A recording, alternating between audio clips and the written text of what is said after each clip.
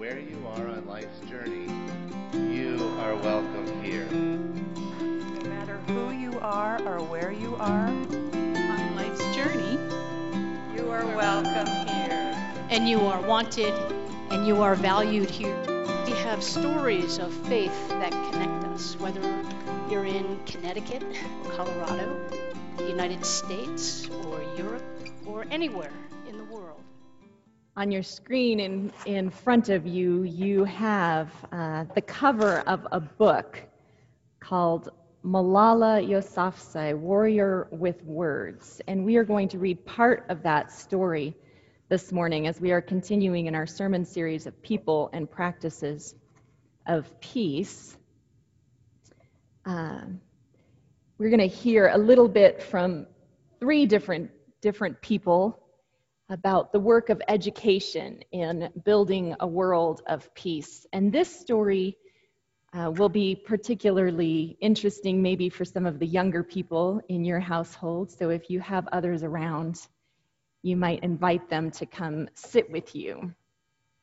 Malala is a miracle in pink. Malala is a warrior with words. She did not celebrate her 16th birthday with a sleepover, but with a stand-up. She stood up in front of the whole world to prove that words have power. Malala stood up in front of hundreds of young people and world leaders gathered at the United Nations. We will bring change through our voice, she said.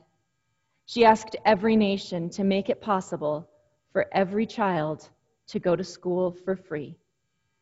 Every child in every country to have free school. Our words can change the world, she said. Where did Malala learn what she could do with her voice and her words? Malala was born in Mingora on the River Swat in northern Pakistan. She remembers my Swat as a land of sweet green valleys and mountains shimmering with snow, where people came to refresh their spirits and be together with their families. Malala's mother was the heart of their home.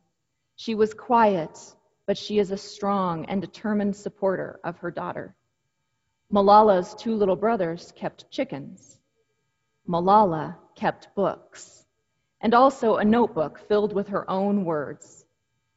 Malala's father had named her after Malala of Maiwand, a brave woman whose poetry helped save her village from invaders more than 100 years ago. When the Taliban came to power in the Swat Valley, they said girls should not go to school. Malala's father was the principal of a school for girls. He encouraged his daughter to tell the world about those difficult days. And so Malala wrote a blog that was printed in her native Urdu and also in English by the British Broadcasting Corporation. She used the name Gul Mackay so that no one would know who was really writing the blog. I was getting ready for school, Malala wrote, when I remembered that our principal had told us not to wear uniforms and to come to school wearing normal clothes instead. So Malala dressed in her favorite pink, and the other girls also wore bright colors. But during the morning assembly, we were told not to wear colorful clothes, as the Taliban would object to it. The Taliban ordered everyone to obey very strict rules. They said girls should not be educated and women should not work outside their homes. Malala wrote that this was a very dark time. We have some people who are afraid of ghosts and some people who are afraid of spiders. And in SWAT, we were afraid of humans like us. Just before winter vacation, the Taliban announced that all schools for girls in the Swat Valley would close on January 15th. Many of Malala's friends were afraid. Only 11 students came to a class that normally had 27 children. That spring, when Pakistan's army began fighting the Taliban, Malala and her family left the Swat Valley. Leaving home was like we would be apart from our heart, Malala wrote, because our home was our heart. I had to leave my books and my bag and my school. When the fighting was over, Malala's family returned to Mingora. The destruction made them weep. The house was in chaos. Her brother's chickens had died. But miraculously, the books in her room had not been touched. "They're very precious," she wrote. Her father's school opened again, but many other schools had been destroyed. Malala was sad and angry. She began writing and speaking out to everyone who would listen, and she did not hide her name anymore. Malala wanted to prove that peaceful words have power over violence. Every day she went to school with her pink backpack and filled the pages of her notebook with words. "Education is our basic right," she wrote. She won Pakistan's first National Youth Award for Peace in 2011. We are stopping Malala's story there today. Many of you may know or remember the rest of how that story went, and that Malala jointly won the Nobel Peace Prize in 2014. And we're going to hear a little bit more about the person that co-won that with her today. As we think about the work of educating for peace, we're going to talk a bit more about somebody I had not heard much about, Kailash Satyarthi, who won the Nobel Peace Prize along with Malala. The two of them didn't work together, but the work that they did was similar, and they continue to hold each other in high regard today. Satyarthi is Indian, and his reforms have been focused on ending child labor and also ensuring a universal right to education for children in India and around the world. As we think about this work and this call of educating for peace, though, as well as just this general peacemaking work that we are all involved in at some way or another, I actually want to start by thinking a bit differently about how we sustain our vision.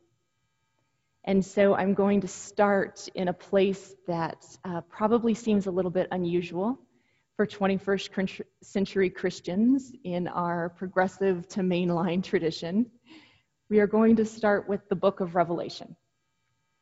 We don't read from Revelation often, and thanks to what has been a millennia of dubious interpretation, the work is layered with these misconceptions.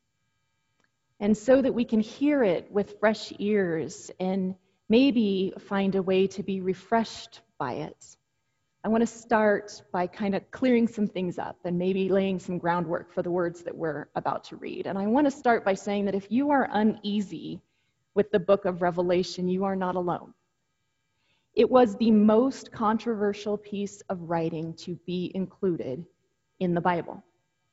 Even in the 4th century, when the people got together and they decided what was going to become Holy Scripture, there were people who argued against including Revelation for the very same reasons that we struggle with it today. The violent imagery, the description of God as vengeful, which we think contradicts the God that Jesus portrays in the Gospels. The confusing metaphors and the symbolism, and how sometimes it's impossible to tell what is meant to be metaphor and what is meant to be literal. Those are all things that people were noticing and talking about from the very beginning.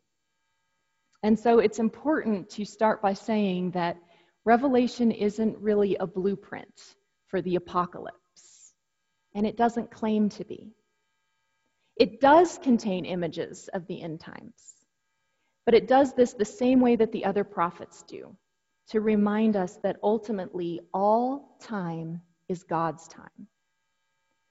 What we think of as a book, Revelation was originally a letter, and it was a letter to a community. So it was maybe something more like a pastoral newsletter article.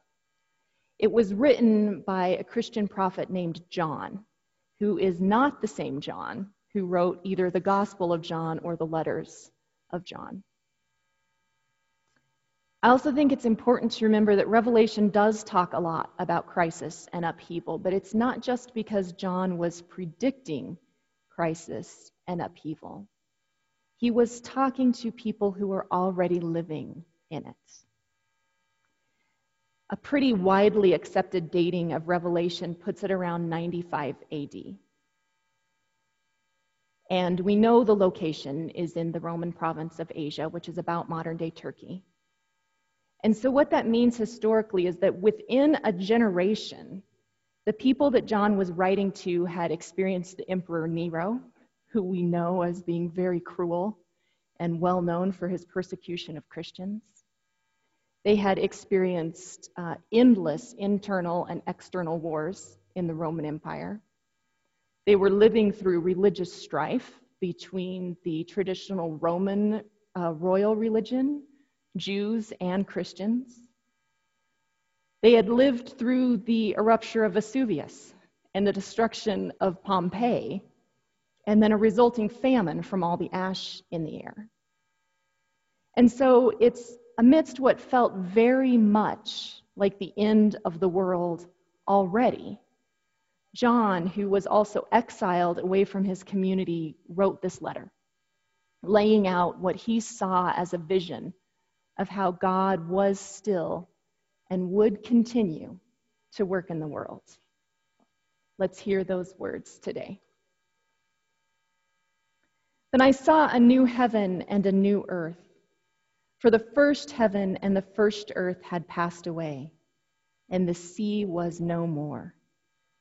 And I saw the holy city, the new Jerusalem, coming down out of heaven from God, prepared as a bride adorned from her husband. And I heard a loud voice from the throne saying, "See, the home of God is among mortals. God will dwell with them. They will be God's peoples, and God himself will be with them. God will wipe every tear from their eyes. Death will be no more. Mourning and crying and pain will be no more, for the first things have passed away." And then the one who was seated on the throne said, "See, I am making all things new." Also, he said, "Write this down, for these words are trustworthy and true." And then he said to me, "It is done. I am the Alpha and the Omega, the beginning and the end. To the thirsty I will give water as a gift from the spring of the water of life. Those who persist will inherit these things, and I will be their God, and they will be my children." May this be a word of God for us today. What we have in the 22 chapters of Revelation, and we read from the 21st, is a vision. And I want to play with that word a bit, because it is a vision in the sense that the author John saw these images and these words unfolding in front of him. And he understood them to be from Jesus the Christ. But it's also a vision in the sense that he lays out a path forward. Some of you might be in the practice of creating vision boards, which are collages of words and images that visually lay out your dreams and your hopes and your goals for the future. Or you might work for or run a company that has a vision statement where they're laying out where they're going and what they plan to accomplish in the world. That's what John is doing in Revelation. If you were going to build a vision board for the kingdom of God, I wonder what it would include today. And if we were together in the sanctuary, I would be tempted to have us all collage this. Because sometimes we have to remember what it is that we are putting our hope in. That's the beauty of the biblical prophets. What they do is lay out a vision for us, a way of being in the world. Kailash Satyarthi also had a vision. His vision was of a world where child labor didn't exist, and where all children would have access to a high-quality education. There's a story that he tells about how he woke up to this injustice in the world and the difference between what childhood meant for some kids compared to other kids. He talks about when he was about 5 years old and he was on his way to school one morning when he saw another child who was also about 5 working in the family's cobbler shop, which wasn't so much a shop as a stand. Satyarthi had grown up with the understanding that when he was 5, he would go to school. And he thought that that is what all kids did. So when he saw this other kid about his age working while he was on his way to school, he stopped to ask his dad, and then the cobbler, and then his teacher, why the boy didn't go to school. Each time he was told some variation of, that's just the way the world is. Some families are too poor to send their kids to school. Satyarthi talks about how he wrestled with this, and he walks through sort of the ways that he tried to talk to people about this, and his 5-year-old self wondered why this couldn't be changed. But it was within the year that he was walking home in the rain with his little rain jacket and his umbrella when he saw something that really emphasized to him the work that needed to be done. There in the rain, he watched the cobbler beating his son, the boy that Satyarthi had seen and sort of become a bit obsessed with. Satyarthi stopped and he asked, why was the boy being beaten? And the cobbler explained that the boy had been left to watch the cobbler stand for the afternoon, and he had been given a tarp to cover all of those shoes if it rained. But when the downpour started, the young boy didn't cover the shoes. Instead, he used that tarp and he covered himself. And now all of the pairs of shoes that belonged to the other people, all of those shoes that people had brought to them to be repaired were ruined. And the cobbler would be expected to pay for the shoes. The family didn't have that kind of money. They barely had enough to feed themselves every day. And so this act, this childish act, literally endangered the whole family. It is the kind of experience that would shape someone, I think. I think you would either grow up hardened to the realities of the world and insistent that things will never change, or you would grasp onto a vision of a different kind of world order. The difference, I think, between prophets and dreamers is that prophets are willing to do the work to build the better world. Satyarthi isn't religious, and so he probably wouldn't use the language of prophets. But in his words, I see the same type of prophetic ability. He speaks with clarity about the world that is. He talks about the dangers of our economic system, our worldwide economic system, which is built on cheap or free labor. And as I read some of his writings, I thought about how we're seeing that illuminated again today. Here in the US, we see it with how some school districts like ours are able to provide every child with an iPad or a laptop, while others are running device drives just to get enough leftover technology that maybe a family can connect and participate in school. I think about it in the way that it is so much harder to do school today if you have one or two working parents in the home. And then there was an article on the Colorado Public Radio blog, I don't know, maybe a couple days ago, profiling how families were coping with this distance learning among everything else and the economic upheaval, the worries about health.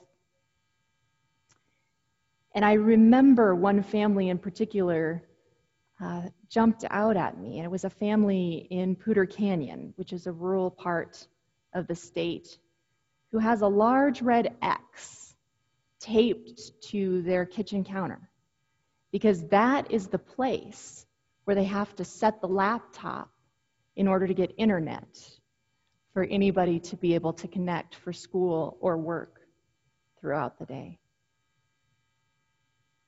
It can be discouraging in a time like ours when there is already so much going on to ponder these equalities for very long. And so what's striking to me about Satyarthi is that he sees all of the injustices up close and personal in his country and around the world. He has physically rescued kids from sweatshops, and he has talked to large multinational corporations about how they might build a company that doesn't require slavery to turn a profit. He has faced all of this, and he knows where we are at. And he stands fiercely in the belief that not only is this wrong, but it is fixable.